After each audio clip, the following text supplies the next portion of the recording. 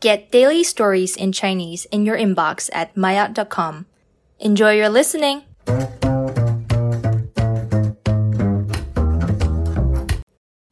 Mandarin 终极熬夜的伤害。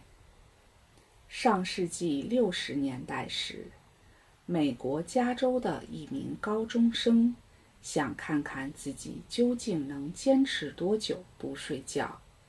最终他在几位科学家的见证下，坚持不睡觉长达264小时零25分钟。最后那几天，他出现了严重的精神问题，注意力不集中，甚至还出现了幻觉。但是结束实验之后，他休息了2天，就完全恢复了。此后好像也没有给他的生活带来什么不好的影响。所以很多科学家以此为参考，相信熬夜带来的伤害都是暂时性的，第2天好好睡一觉就没事了。但是随着科学的发展，科学家们有了更多的新发现，明确了熬夜会对身体带来伤害，而且很难通过补觉来恢复。为了了解熬夜对大脑功能的影响，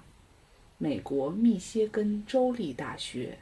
2年前招募了138个人，进行了一次熬夜实验。研究人员把所有参加实验的人分成2部分，一部分人正常睡觉，另一部分人熬夜不睡。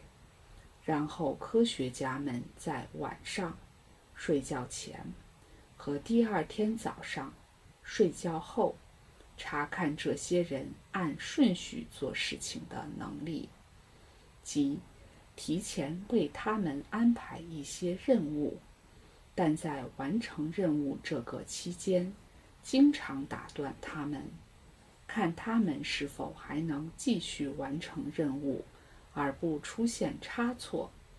比如忘记做哪件事情等。实验结果是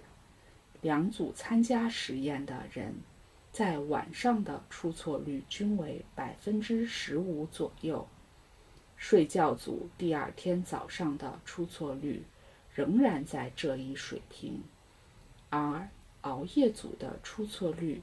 则马上升至30%，增加了1倍。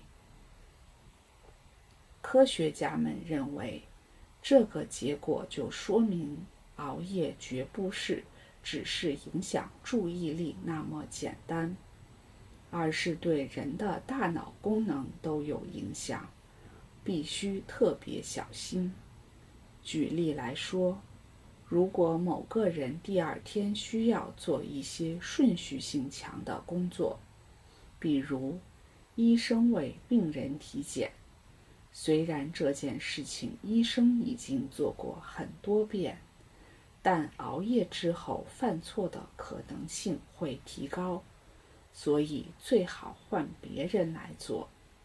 明白了熬夜对我们身体的伤害是不可恢复的，那就让我们每天尽量早点入睡，因为健康才是工作和生活的前提条件。